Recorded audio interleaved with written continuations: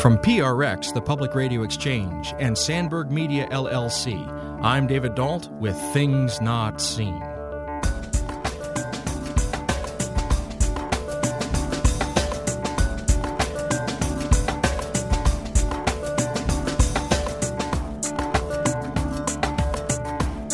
There's a popular proverb that usually defines the word Ubuntu, and the proverb is, I am because we are, and because we are, I am. Human beings are in their root and in their bones interdependent.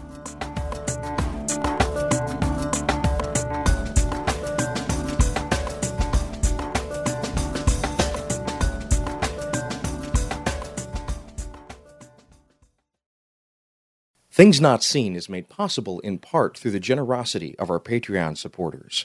If you'd like to join them, please go to patreon.com/notseenradio. That's patreon.com/notseenradio. Thank you. Welcome to Things Not Seen. I'm David Dault. Our guest today is Michael Battle. He's Herbert Thompson Professor of Church and Society and Director of the Desmond Tutu Center at General Theological Seminary in New York. He's also the President and CEO of Peace Battle Institute. He's the author of 11 books, including Reconciliation, the Ubuntu Theology of Desmond Tutu, and he focuses his ministry on nonviolence, Christian reconciliation, human spirituality, and Ubuntu, the African worldview of community. Professor Battle lived in residence with Archbishop Desmond Tutu in South Africa for 2 years and was ordained a priest in South Africa by Tutu in 1993. Today we're talking about his forthcoming book, Desmond Tutu, a spiritual biography of South Africa's confessor.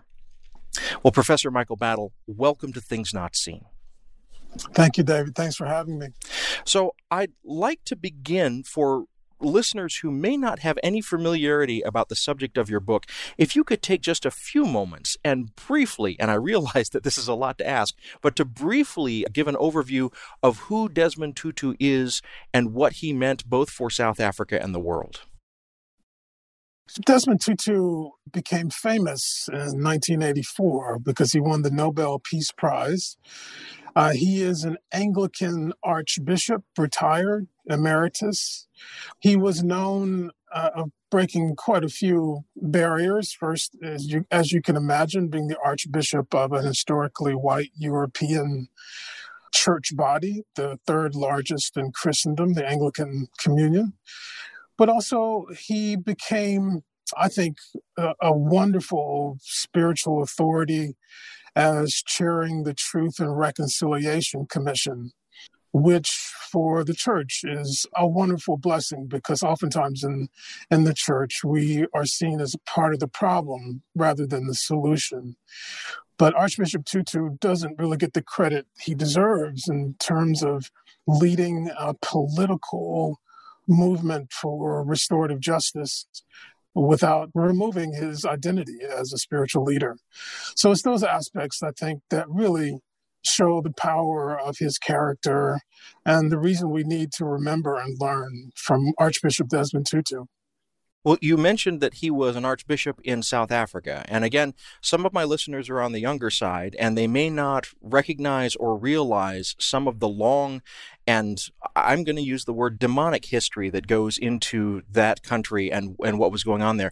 Could you let our listeners know a little bit about what the history of South Africa was that Desmond Tutu was born into and struggled within? South Africa is similar in a sense to the horrible history of racism for the United States, with one exception. In South Africa, there was no constitution that at least allegedly said there was equality for all people. South Africa was different also in the sense that there was a conscious way to bring spirituality into or religion to justify the systemic institutional racism. It was called apartheid. And apartheid was a way that the government from the party of the Afrikaner, who were whites who were descendants from Europe, especially from the Netherlands, the Dutch. They understood themselves as having a mission from God. The language they used was to be a trustee, a steward of God's creation, to be in control of this land that they were discovering called South Africa. And so they developed a whole government based on that, and they brought in their own religion to justify the government called apartheid. And apartheid in many ways means to be holy, to be set apart. But apartheid was really one of the most horrendous racist legislative ways to separate people. So Desmond Tutu was born in the midst of that, and he became a spiritual leader to try to use the language of Ubuntu, which I'll get into with you surely. And that's the language of what it means to truly be human. And it's not truly human to be divided. So Desmond Tutu was born in a very similar and yet different context of institutional racism. If you're just joining us, this is Things Not Seen. I'm David Dalt, and I just want to remind listeners that we're speaking with Professor Michael Battle. He's Herbert Thompson Professor of Church and Society and Director of the Desmond Tutu Center at General Theological Seminary in New York. He's also President and CEO of the Peace Battle Institute. We're talking today about his forthcoming book, Desmond Tutu, A Spiritual Biography of South Africa's Confessor.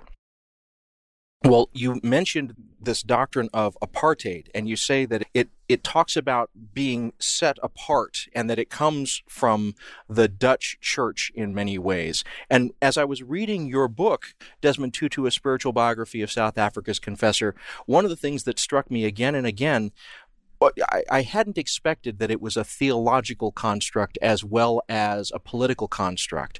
And it almost seemed like they were taking this word apartheid and using it the way that in my seminary training we used the word election, God's chosen people. Now, when I make that connection, is that too broad a stretch, or is that literally the way that those who ran the apartheid government in South Africa thought of themselves as the elect, the set apart?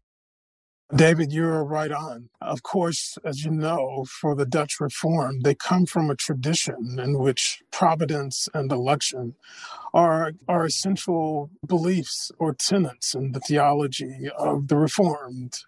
For us in the U.S., we know about Presbyterians. Well, Presbyterians also have the same thing. They come from that same branch of the Reformation called the Reformed Church.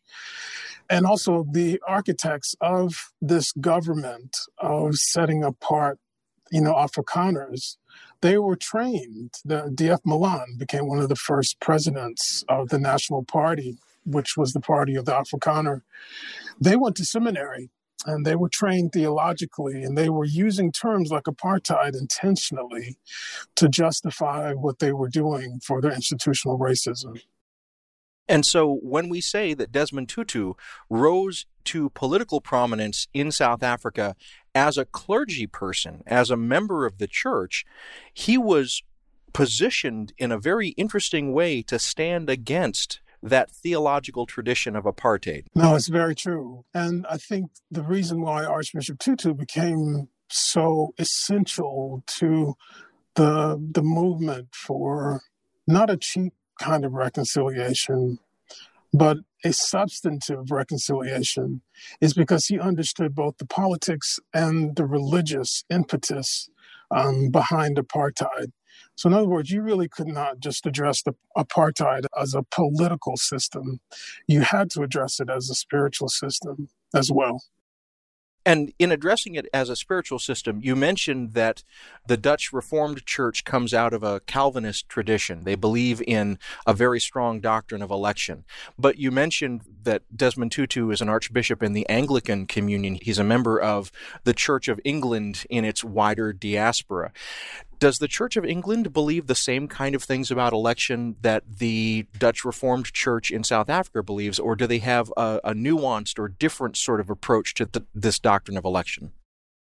It's a good question. I think you could pretty much draw the lines of the differences as well as the similarities based in church history.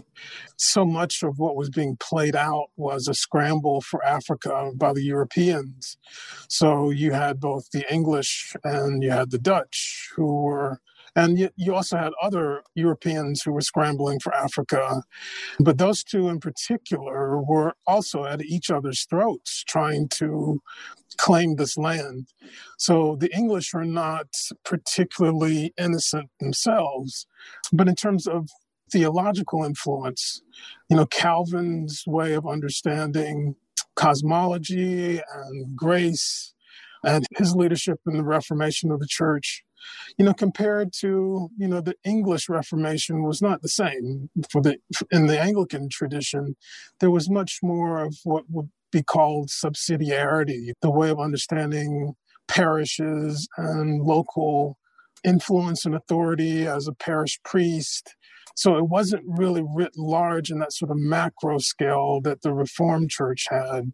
And the English sort of Reformation was a little more organic than this sort of macro election system that Calvin, even though it's a little unfair to Calvin to recognize what was done in his name, but it became known as this sort of more uniform macro way of understanding the Reformed Church. Now, if I'm hearing you correctly, both the Church of England and the countries that were involved in the United Kingdom and the countries that were part of the Calvinist theological movements, what I'm hearing you saying is that they were both involved in colonialism. So it's not that one was colonialist and the other was anti-colonialist. But in their colonialism, they left sort of churches in the wake of the colonization. And in this particular case, the theology of the Anglican communion that Desmond Tutu was brought into allowed him some room to maneuver around this doctrine of separation, this doctrine of apartheid, that maybe he wouldn't have had if he had come into the Dutch Reformed tradition. So let's look a little bit about how Desmond Tutu came to be part of the Church of England. Was he born into the Church of England, or did he join it? And if he joined it, why?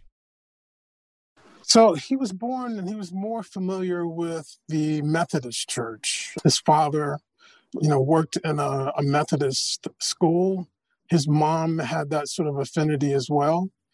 As he grew, and this is, David, what I think is the key aspect to my forthcoming spiritual biography on Tutu, as well as what our conversation is in terms of the differences of how religion was used in colonialism.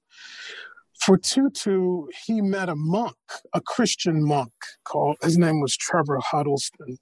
And in Anglicanism, similar to the Roman Catholic and Eastern Orthodox churches, they have this way of understanding monastic societies.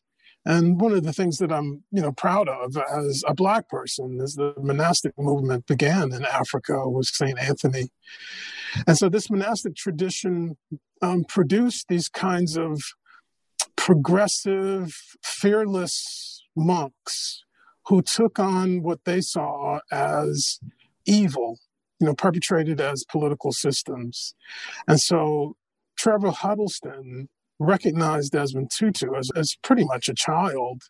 And Tutu was sickly as a child, especially, battling muscular things, tuberculosis, and other sort of diseases back then that they didn't have the kind of medical care to take care of. And Trevor Huddleston did pastoral care and visited Tutu when he was a child. And I think it was that point on that Tutu imprinted upon this kind of monk, this monastic monk. And that's the sort of argument that I'm making to say that I think Archbishop Tutu becomes a saint. We'll get into this as our program continues, but for right now, we're going to step away and take a break. If you're just joining us, this is Things Not Seen. I'm David Dalt, and our guest today is Professor Michael Battle. He teaches at General Theological Seminary in New York and is the director of the Desmond Tutu Center at General Theological Seminary. We're talking about his forthcoming book, Desmond Tutu, A Spiritual Biography of South Africa's Confessor, and we'll be back in just a moment. Welcome back to Things Not Seen. I'm David Dalt. If you're enjoying these conversations, please go to our website, thingsnotseenradio.com. There you'll find nearly 10 years of these sorts of conversations, all available for free for your listening pleasure. Our guest today is Professor Michael Battle. He's Herbert Thompson Professor of Church and Society and Director of the Desmond Tutu Center at General Theological Seminary in New York. He's also President and CEO of the Peace Battle Institute. He's the author of 11 books, including Reconciliation, The Ubuntu Theology of Desmond Tutu. Today we're talking about his forthcoming book, Desmond Tutu, A Spiritual Biography of South Africa's Confessor. So I want to shift gears a little bit and ask you about the structure of your book, Desmond Tutu, A Spiritual Biography of South Africa's Confessor, because there are many ways to organize a biography, and probably the one that is most familiar to people would be chronological, where you start at birth and you go to the point where a person is, or if it's a posthumous biography, you go to the point of a person's death and maybe talk a little bit about their influence in the years that followed their death. But you've chosen a different path with this biography. Instead of organizing it chronologically, you've chosen to organize it thematically around the question of sainthood and the path of sainthood in three moves: purgation, illumination, and union. I'd love to find out a little bit more about what it was that made you choose this sort of organizing principle for the biography. Then I would like to get into each of these aspects individually and ask you a few more questions about them. You know, David, one of the things that many people do not know, especially the histories around Christianity, is there's a deep tradition called Christian mysticism. You know, around the 4th century, 5th century, Christianity became institutionalized because of the Emperor Constantine. But all along the way, there were figures who were marginalized, figures who went out into the desert to pray, figures known to be mystics, and the Christian mystics were really important. And there was one in particular who, I'm sure he didn't really like the name that he received. His name was Pseudo-Dionysius, and this is what he came to be known as. And no one wants a name like Pseudo, but Dionysius the Areopagite became known as Pseudo-Dionysius. And he is the one who formed language around Christian mysticism. And so his language is threefold. The language starts with purgation. Anyone who is trying to have union with God needs to be purged. And that purgation usually is around sinfulness, dropping scales from your eyes so that you can actually have an opportunity to see God. But first, it starts with purgation. And once those scales fall from your eyes and once you are purged, you have illumination, which is the second stage. And in illumination, you have an epiphany. You have ways of seeing what you have not seen before, which is a great namesake for your radio show. And then after illumination is the third mystical stage called union. And that's when you are able to do something impossible. And that's to be fully in the presence of God without being consumed or burned up, or how the creature can be totally direct with the creator. So purgation, illumination, and union. And so this is the mystical methodology that I applied to Desmond Tutu's life. I didn't really want to do a chronology because John Allen did a biography on Archbishop Tutu that really provides really good chronology. And I spoke with John about my own biography, and we both agreed that a whole lot of work needed to be done on Archbishop Tutu's spiritual life. So that's the reason that I have the methodology of this biography that I do. Well, let me dig in then to each of these in their turn, and we'll start with the first, purgation. And when I use that word purgation, listeners who are maybe unfamiliar with that technical term may understand it better by its cognate, something like a purging or an emptying of a vessel to flush it out. And as I'm thinking about this notion of purgation, one of the things that struck me again and again was that a person who is born into a culture like South Africa's apartheid culture, they get a certain narrative about the way the world is structured and a certain narrative about themselves. And one of the things that I really appreciated about this approach that you took in your spiritual biography of Desmond Tutu was you helped me to see the ways in which Desmond Tutu had to unlearn what everything around him had taught him there in South Africa. He had to purge himself of narratives about both his society and what it allowed him to do, and himself and what he thought that he could do. And I appreciate that so much. But as I'm picking up on those threads of purgation, am I overplaying the hand? Is it that kind of mental flushing in addition to everything else? Is it that political, having to lose those kinds of ideologies? Or was this simply, in your opinion, a spiritual and elevated act that Desmond Tutu went through in his purgation? Yeah, I think, and I tried to say early on in the book, that you really cannot separate spirituality and politics, just like religion and politics. Archbishop Tutu's life is a representation. You can't really separate those two. I think you're right. I think the purgation aspect is allowing Tutu to be an amphibian. It's freeing him up to live in a lot of worlds that he should not be living in. It's a freedom that allows him to move to that second stage, but it's a painful stage because all of us want stability. All of us want to live according to the rules, and the rules of Archbishop Tutu's day when he was growing up is to abide by apartheid laws. And, he would have been no exception. All of us want to keep our anxieties down and go along with the flow. But he was not able to do that. He was purged in a way in which he had to go outside and live in very uncomfortable water and live in uncomfortable circumstances that would bring negative attention to him. So in other words, he was becoming associated with these spiritual monks who were already known to be a nemesis to apartheid society.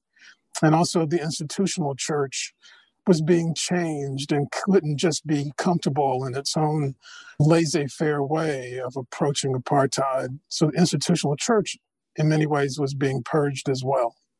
The contemporaries of Archbishop Desmond Tutu were people like Stephen Biko and Nelson Mandela, and they were victims of state violence. Stephen Biko was killed by state violence. I believe Nelson Mandela. Mandela was imprisoned for 27 years.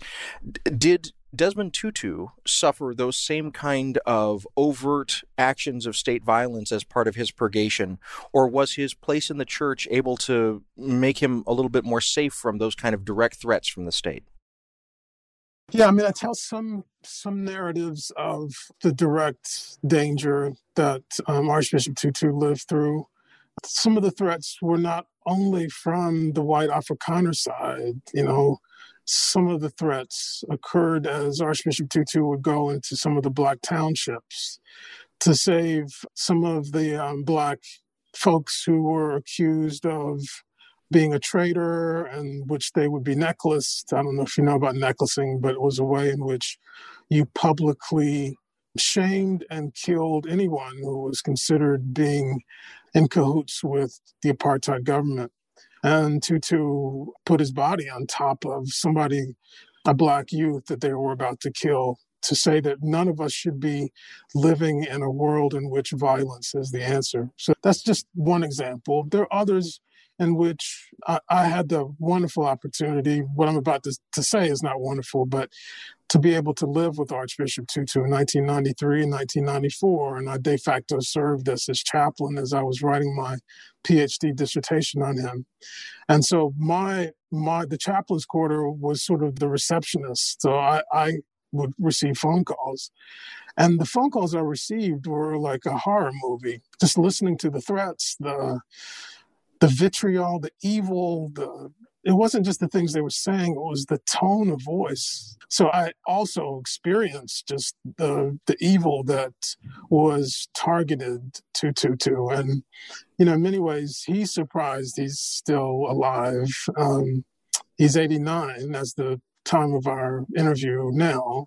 And God willing, he will be 90 years old, October 7th of this year. If you're just joining us, this is Things Not Seen. I'm David Dalt. Our guest today is Michael Battle. He's Herbert Thompson Professor of Church and Society and Director of the Desmond Tutu Center at General Theological Seminary in New York, and he's President and CEO of the Peace Battle Institute. Today we're talking about his forthcoming book, Desmond Tutu, A Spiritual Biography of South Africa's Confessor. Well, you mentioned the very present violence that was the world that Desmond Tutu was born into and was raised in. And we've been talking about the first step in this mystical journey of purgation, of turning away from the worldliness that is offered to you and choosing a different path.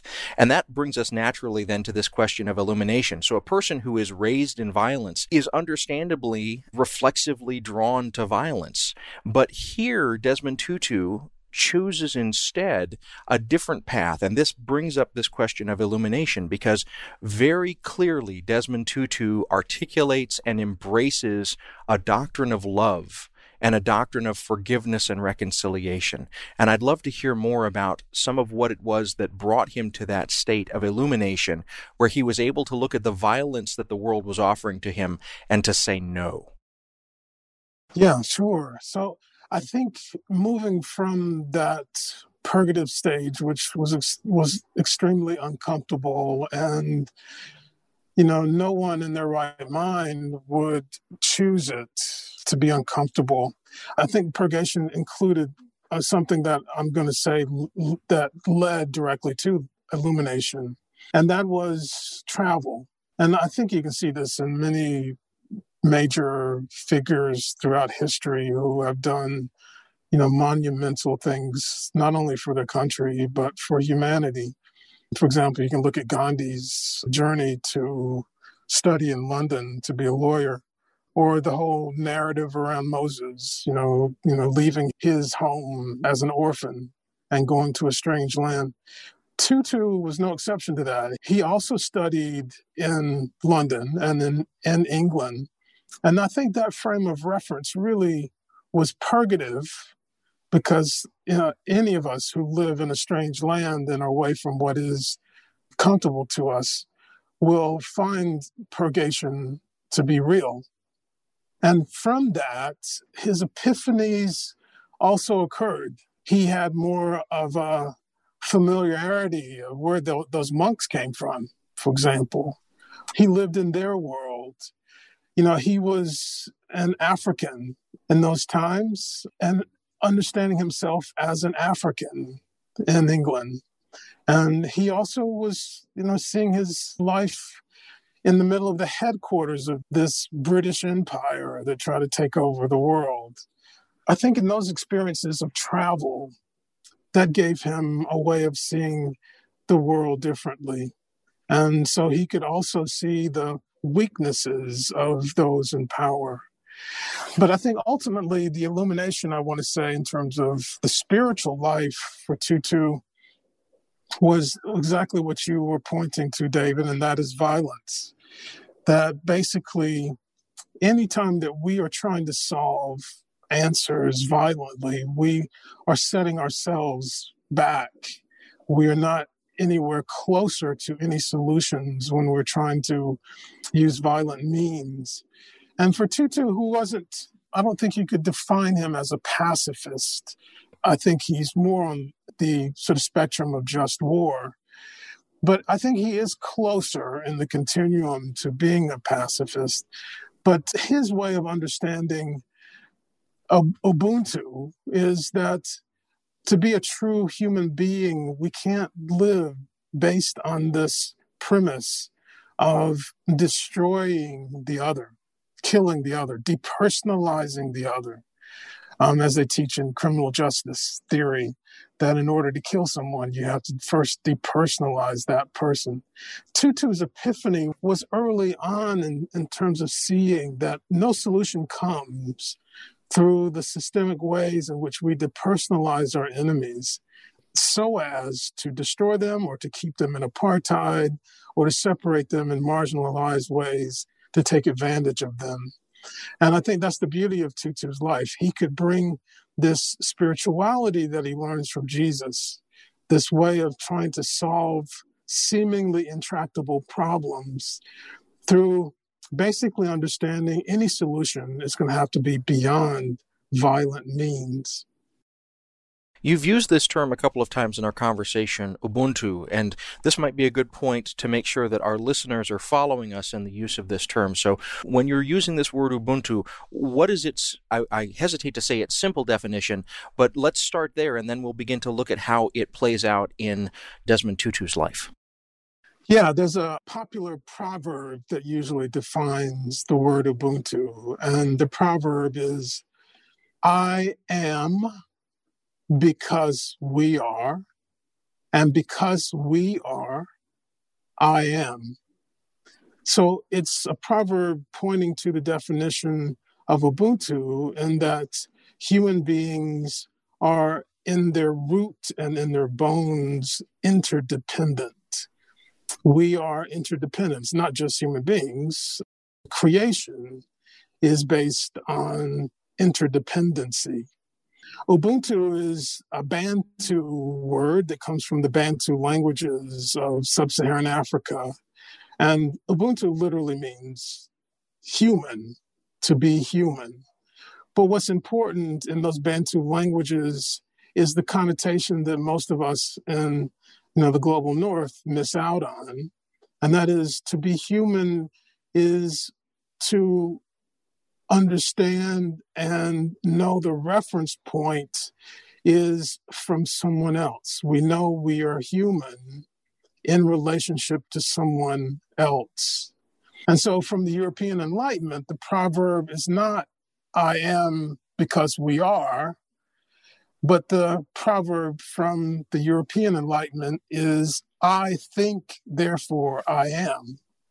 And so the agency is in the individualism. And so that's, to me, Ubuntu is really a reference point, an African reference point that our westernized world is in deep need of. As we're moving towards our next break, what strikes me about that definition of Ubuntu, I am because we are, how different that is from the fundamental doctrine of apartheid. We are because we are separate. That kind of idea of group individuality or group isolation setting apart from the other, I hear in that a resonance to that reference that you just made to I think, therefore I am, that notion of individualism as opposed to communalism. Now, when I begin to make those kinds of moves, am I following correctly what you're intending here in talking about Ubuntu, or have I missed something? Yes, you're following very well. And I'd add, not only is apartheid trying to separate human identity, but it's trying to justify that some of us are not quite human. And therefore, you can justify the subjugation legally of putting Black people in the lowest category or even caste.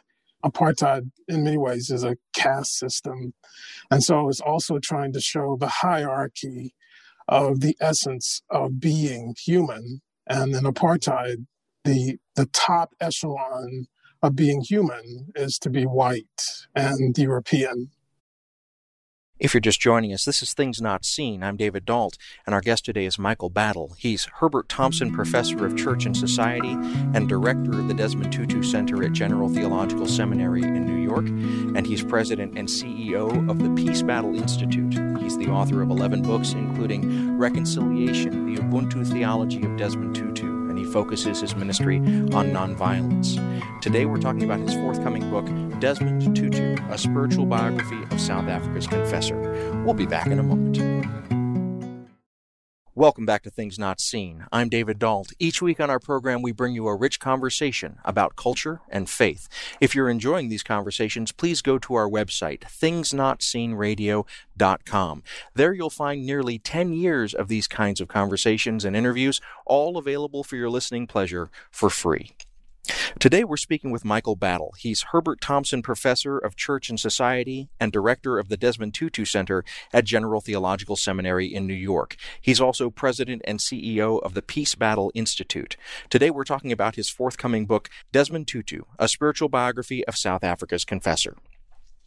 Well, before the break, we were talking about the Bantu concept of Ubuntu, the notion that I am because we are. And we were talking about how this concept really shaped the worldview and the theology of Archbishop Desmond Tutu. And in your example, you were talking about political divisions and human divisions. But now I want to think about this concept of Ubuntu in light of the third move that you make in your spiritual biography of Desmond Tutu, this idea of the mystical path that leads to union.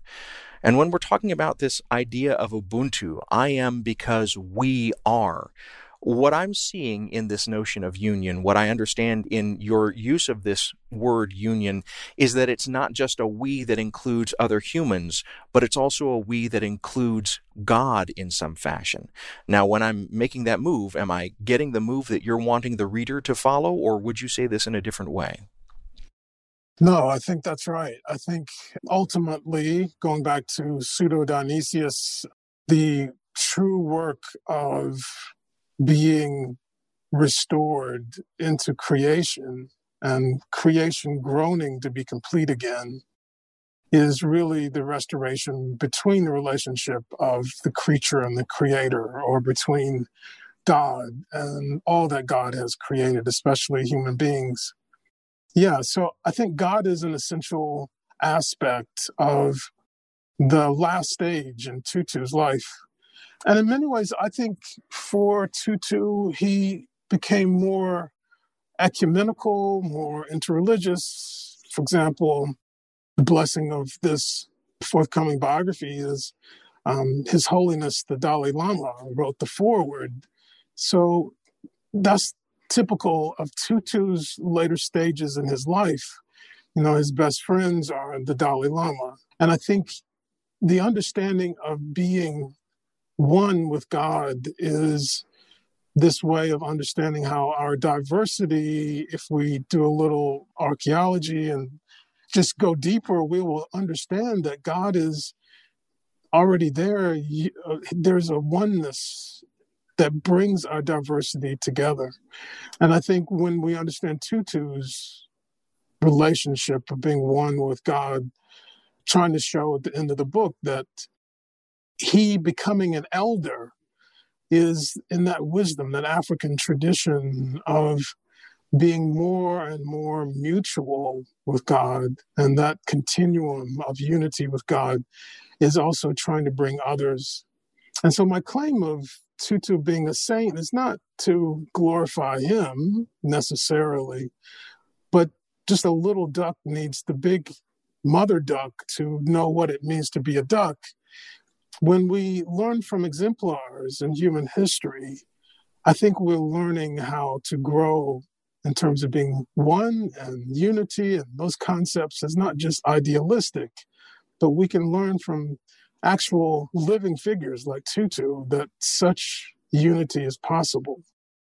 I'm so excited to hear the connections that you're making and this idea of exemplars, because as you were talking about this notion of Ubuntu, part of what was firing off in my mind was a real tension in the Christian faith. We inherit verses that say things like, "Be you holy as your God in heaven is holy." And we can hear in that an echo of something like apartheid: be set apart, be different. But then we have the Pauline language that Christ, even though he was God, didn't treat being God as something to be hoarded, but instead emptied himself and came down into a world of suffering and a world of violence, and even endured that violence and death on a cross.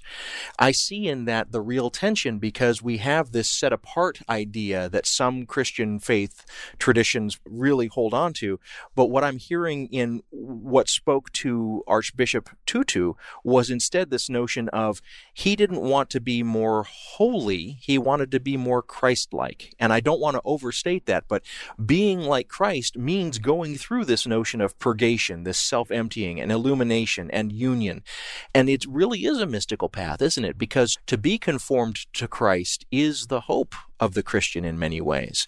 And it's not to be different and to be set aside on some kind of holy mountain, but to be in the world in a way that changes the world. So this is what I'm hearing as you're talking about this idea of union and mentorship. But I want to make sure that I'm following the right way. Do I have this right, or would you say this a different way? No, you have it right. I think you're pointing to one of the old problems that we have between Protestants and Catholics.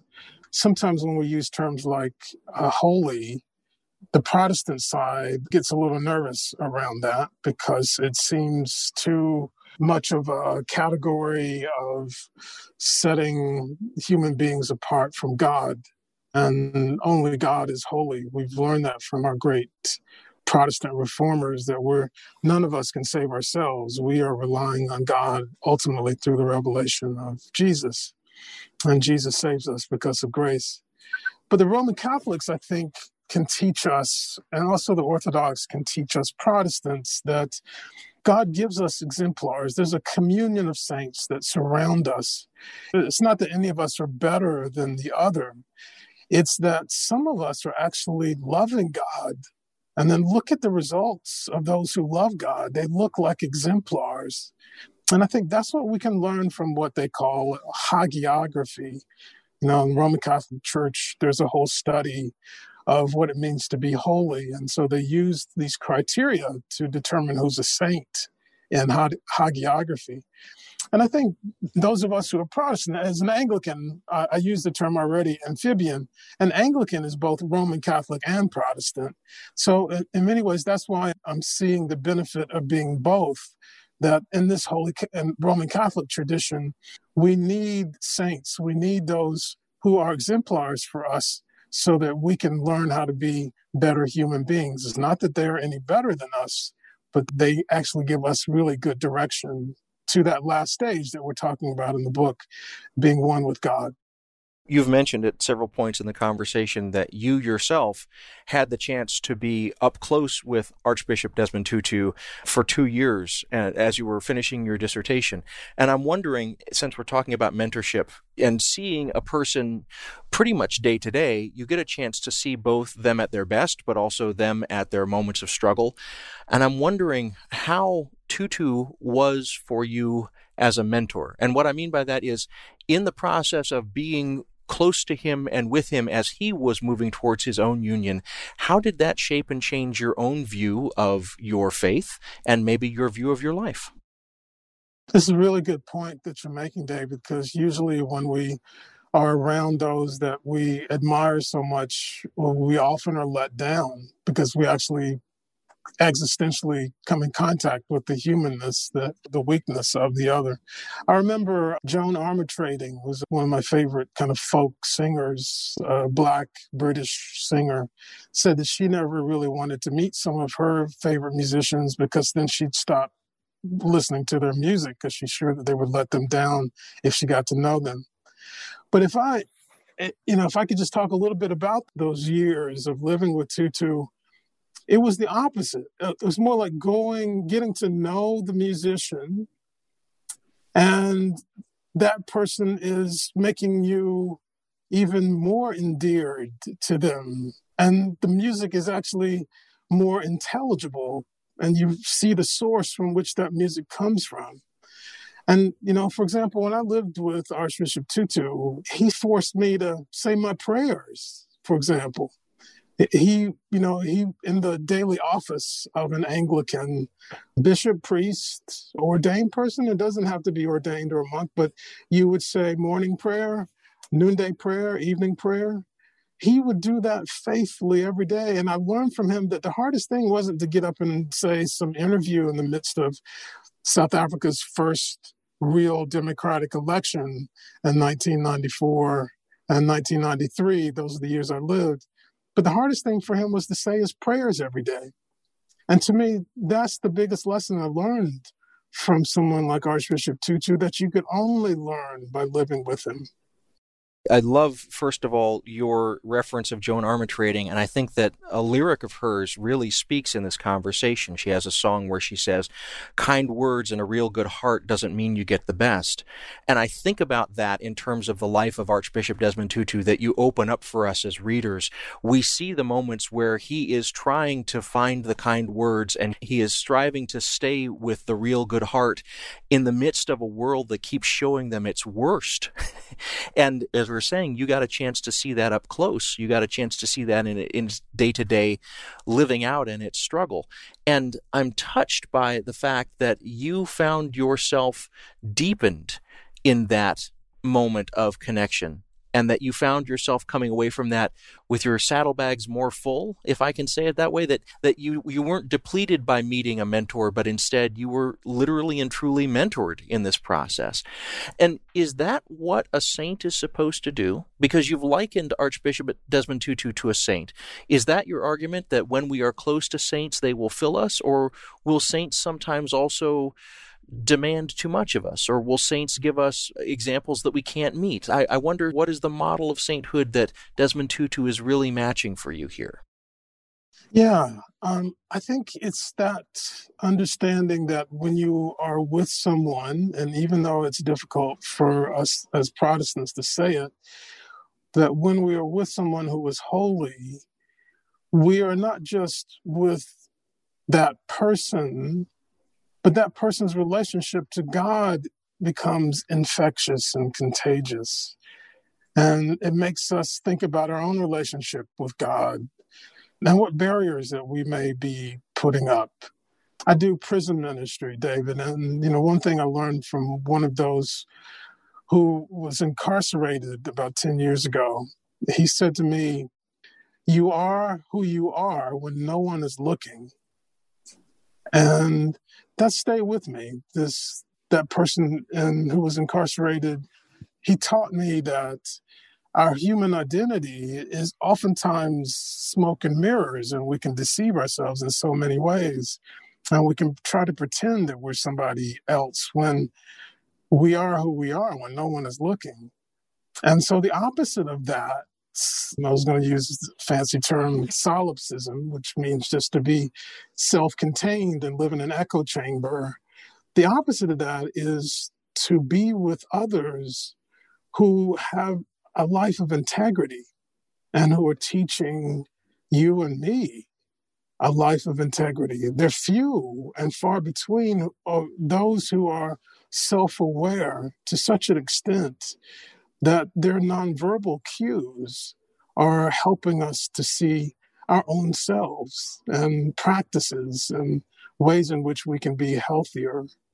And just to say this last thing, since we're talking about saints, Julian of Norwich, a popular European woman known to be holy, said that the holier she became, the more aware of her evil she became. Meaning that the closer she got to God, the more aware of herself she received. And it's not to say that we are inherently evil or sinful. It's more that goal of being one with God, unified with God, gives us much more clarity of God, but also clarity of ourselves. And I think when we read those passages in Isaiah about being afraid in the presence of God, I think really Julian of Norwich has some deep insight to teach us about that, as well as what I'm trying to say about my life with Archbishop Tutu. I'm struck by that example of Julian of Norwich and finding her own evil as she came closer to her understanding of God.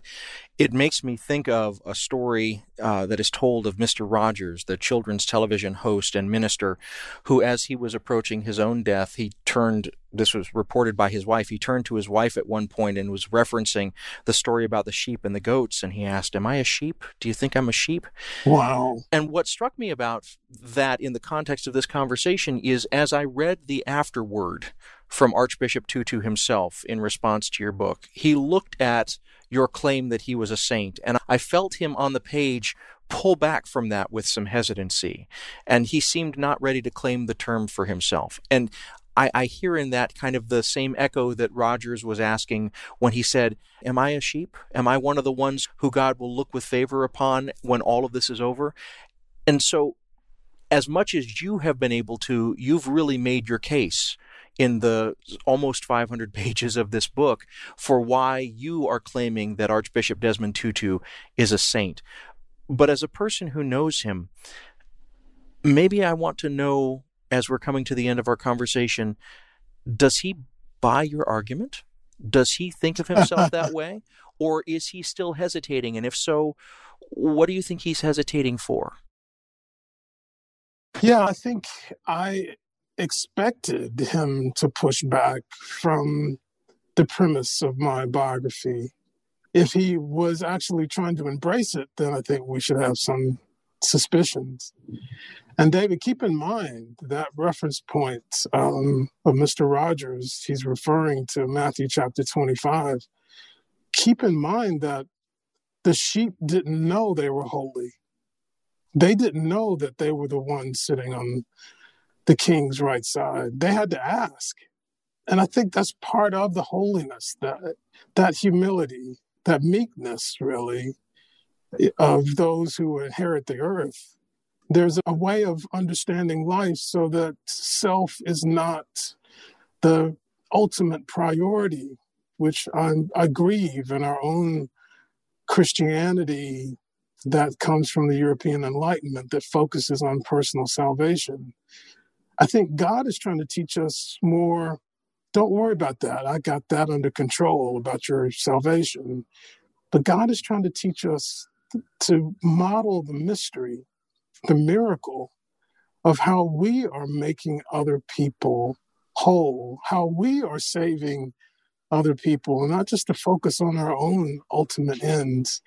And I think Tutu understood that. And keep in mind, I didn't just come away from Tutu learning how to pray. He ordained me a priest, an Anglican priest. He performed the wedding for my wife, and he baptized all three of our children. He was pivotal in my life. And so he wouldn't be supportive of this biography if he didn't understand the ultimate points that I was trying to make about how the closer we get to God, the natural pull we have on others to bring others to God.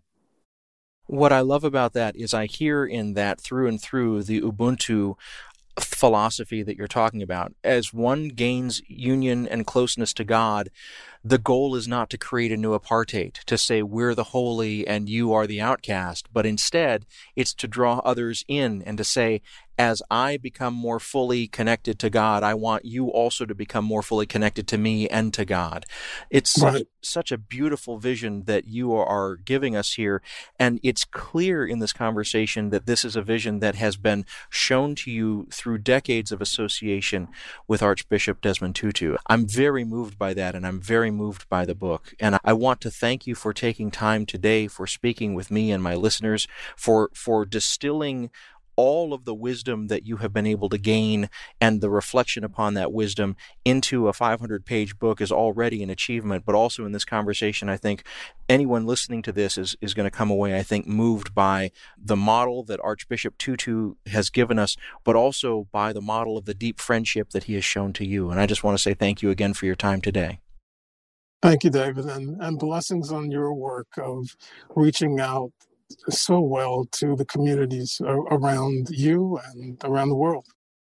We've been speaking today with Michael Battle. He's Herbert Thompson Professor of Church and Society and Director of the Desmond Tutu Center at General Theological Seminary in New York. He's also President and CEO of the Peace Battle Institute. He's the author of 11 books, including Reconciliation, the Ubuntu Theology of Desmond Tutu, and he focuses his ministry on nonviolence, Christian reconciliation, human spirituality, and Ubuntu, the African worldview of community. Today we've been talking about his forthcoming book, Desmond Tutu, a spiritual biography of South Africa's confessor. Things Not Seen is produced by Sandberg Media, LLC. We're distributed nationally by PRX, the Public Radio Exchange. Today's show was recorded at the William Adams Studios in beautiful Hyde Park, here on the south side of Chicago, Illinois. Our studios have a home courtesy of the Zygon Center for Religion and Science, part of the Lutheran School of Theology at Chicago. Neither Zygon nor LSTC are responsible for the content of this program. Our theme music is composed by Gene Kija. Our show is made possible in part by the generosity of supporters on Patreon. You can find out how to help us create great programs by going to patreon.com/notseenradio. You can follow us on Twitter at notseenradio. Visit us on Facebook and like our page to receive regular updates about the show and find out more about our guests. That's facebook.com/thingsnotseenradio. And you can sign up for the free podcast, listen to old shows, send us an email, and find out more about our guests if you visit us on the web at thingsnotseenradio.com. I'm David Dalt, and we'll be back next week with more conversations about culture and faith. Please join us.